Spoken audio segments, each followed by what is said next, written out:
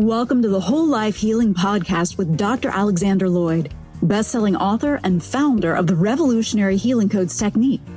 Each week, Dr. Alex shares principles and methods from psychology, energy medicine, natural medicine, and spirituality to help you reduce stress, heal emotional and physical issues, and remove the barriers that hold you back from happiness and success. Join us as we learn to live our happiest, healthiest, and most successful lives. Here's Dr. Alex. Hi, Dr. Alex here. If you like the show today, or any day, I would love it if you took about 10 seconds to go to iTunes and leave a review for the show. I've been doing this for about 14 years now, and I spend hundreds of hours every year in preparation and recording the show. And if you like it, if it's worth your time, if you think it might benefit others, I would love it if you could leave a review to recommend to your friends, or just recommend it to your friends that could benefit from listening to the show. Thank you so very much.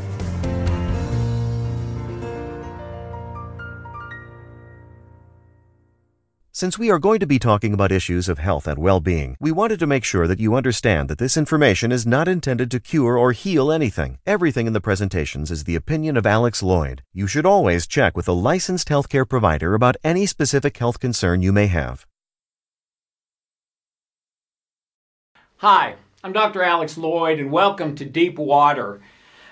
We've been discussing some of the most controversial issues in the world. Gender issues, Black Lives Matter, abortion, First Amendment, all kinds of things. And I'm hoping that these will not be what I share as the solution. I'm not saying I've got the solution. In most cases, I don't believe I have the solution. But let's start with some basic facts and join hands in kindness, in intelligence, in an intention to do what is best for all concerned, and let's find solutions.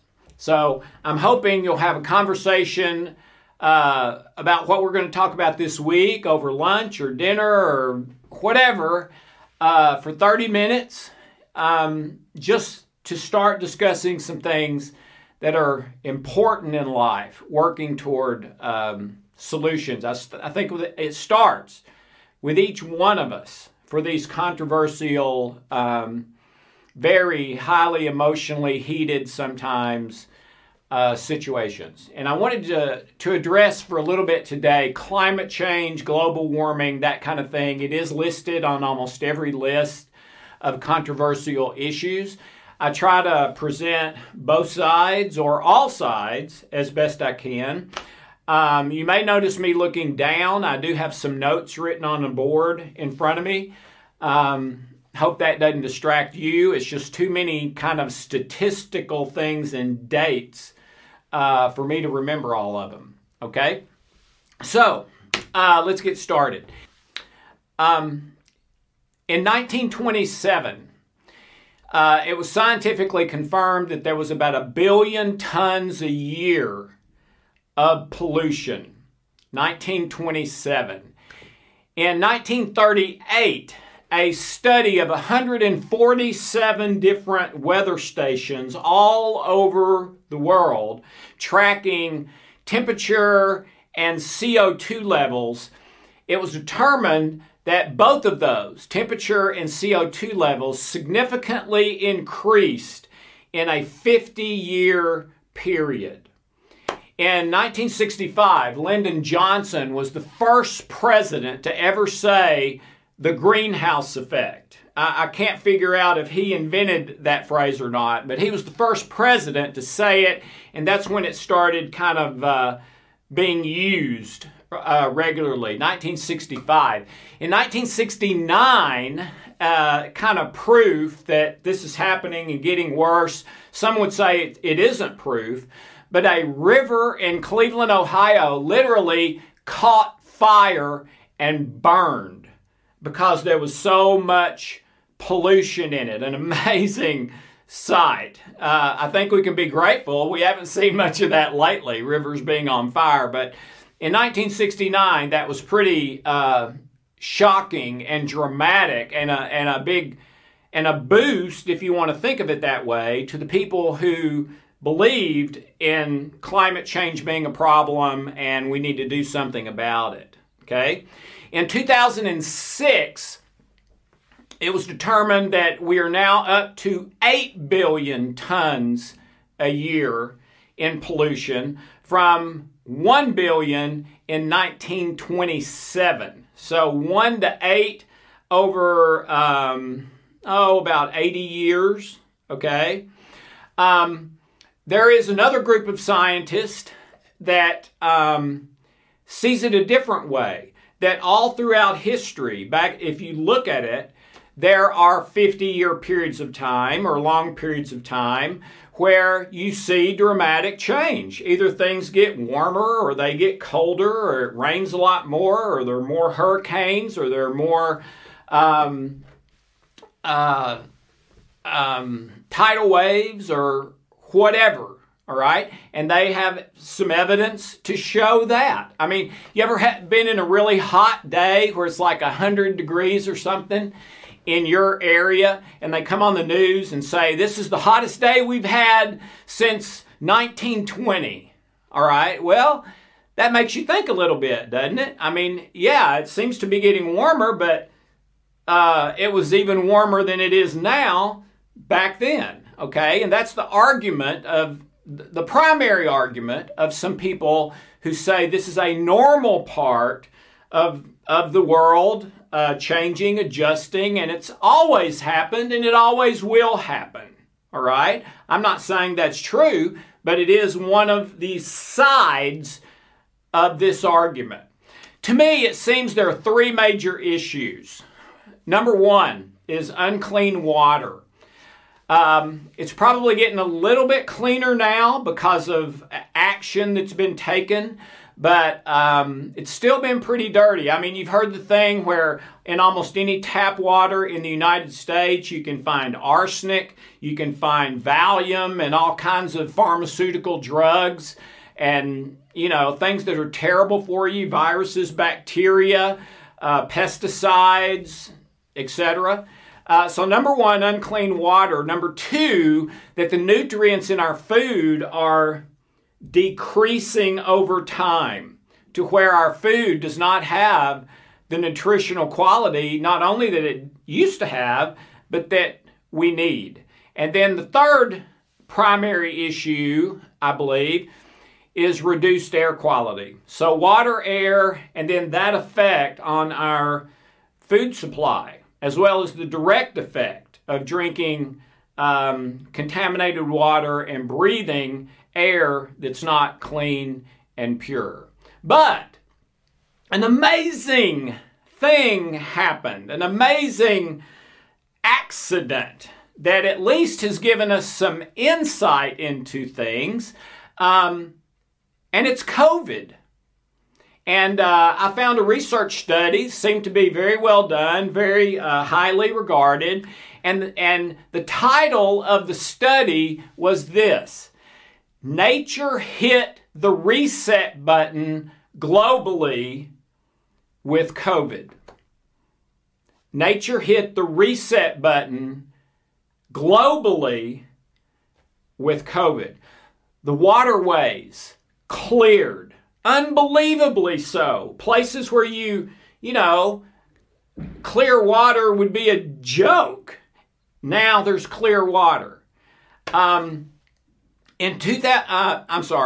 WHO, World Health Organization, and NASA confirmed that air pollution was down 30%, greenhouse gases down 8% to the lowest they had been since World War II. Unbelievable.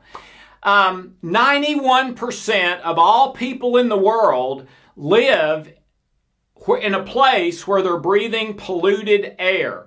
And scientifically, that polluted air for 91% of the world's population is attributed for approximately 16%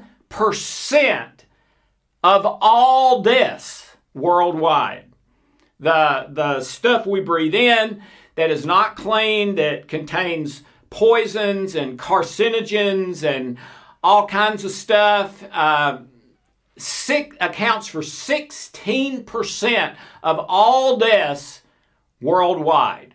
All right? The carbon monoxide levels have gone down by 50%. Nitrogen dioxide, NO2, down by 22%, to the point that the latest scientific research today says the air quality improvement has outnumbered the deaths for air quality death. Unbelievable. Noise pollution has decreased to the point that when scientists measure seismic activity deep in the earth, that seismic activity has significantly decreased from before COVID levels. And the last one I'm going to talk about, in the research study, it literally says remarkable. A remarkable change in the beaches of the world globally. And it talked about how before COVID, those beaches are sort of like sponges that get all this dirt, all this these poisons, all these negative things from the sea and the oceans and the rivers and all those places, all right? And globally, typically, those beaches are kind of dirty. And one of the things they've seen, one of the most dramatic things, and again, this is the word they used, was a remarkable change in the world's beaches all over the planet. All right? So the question I'm bringing up, it's not original with me. I found it in the research. Has COVID hit the reset button on nature? And as far as climate change, global warming, etc. All right? And one of the things they talked about in that regard is that even after the majority of COVID, and we're not completely out of it yet, but I mean, most of the world is kind of back to work, they're driving again, that sort of thing. But what they're seeing is that those dramatic, wonderful percentage changes in the air quality, in our water quality, the beaches, CO2, NO2, etc., they are not going back up. At least that's what the research says so far. They are staying low, and that's the reason the title of the article chose the word reset. Is they are hypothesizing, they don't know the answer, we won't know for years, but they're hypothesizing that COVID may not have just kind of reversed these things and made them a little bit better for a short period of time. Is it possible it has actually reset climate change and global warming?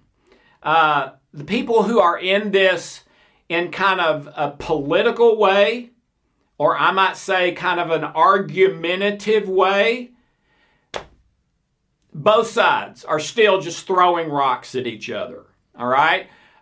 No, climate change is real, and it's as real as it ever was, and yeah, some things have gotten better, but they're going to come right back and get even worse, and so we need to do this and this and this and this. Then the other side, these have naturally occurred all throughout time, and even if global warming was a big issue, it looks like it's possible that nature has hit the reset button and we're now back to kind of conditions from decades ago. One of those, the air pollution and greenhouse gases down to World War II levels, okay?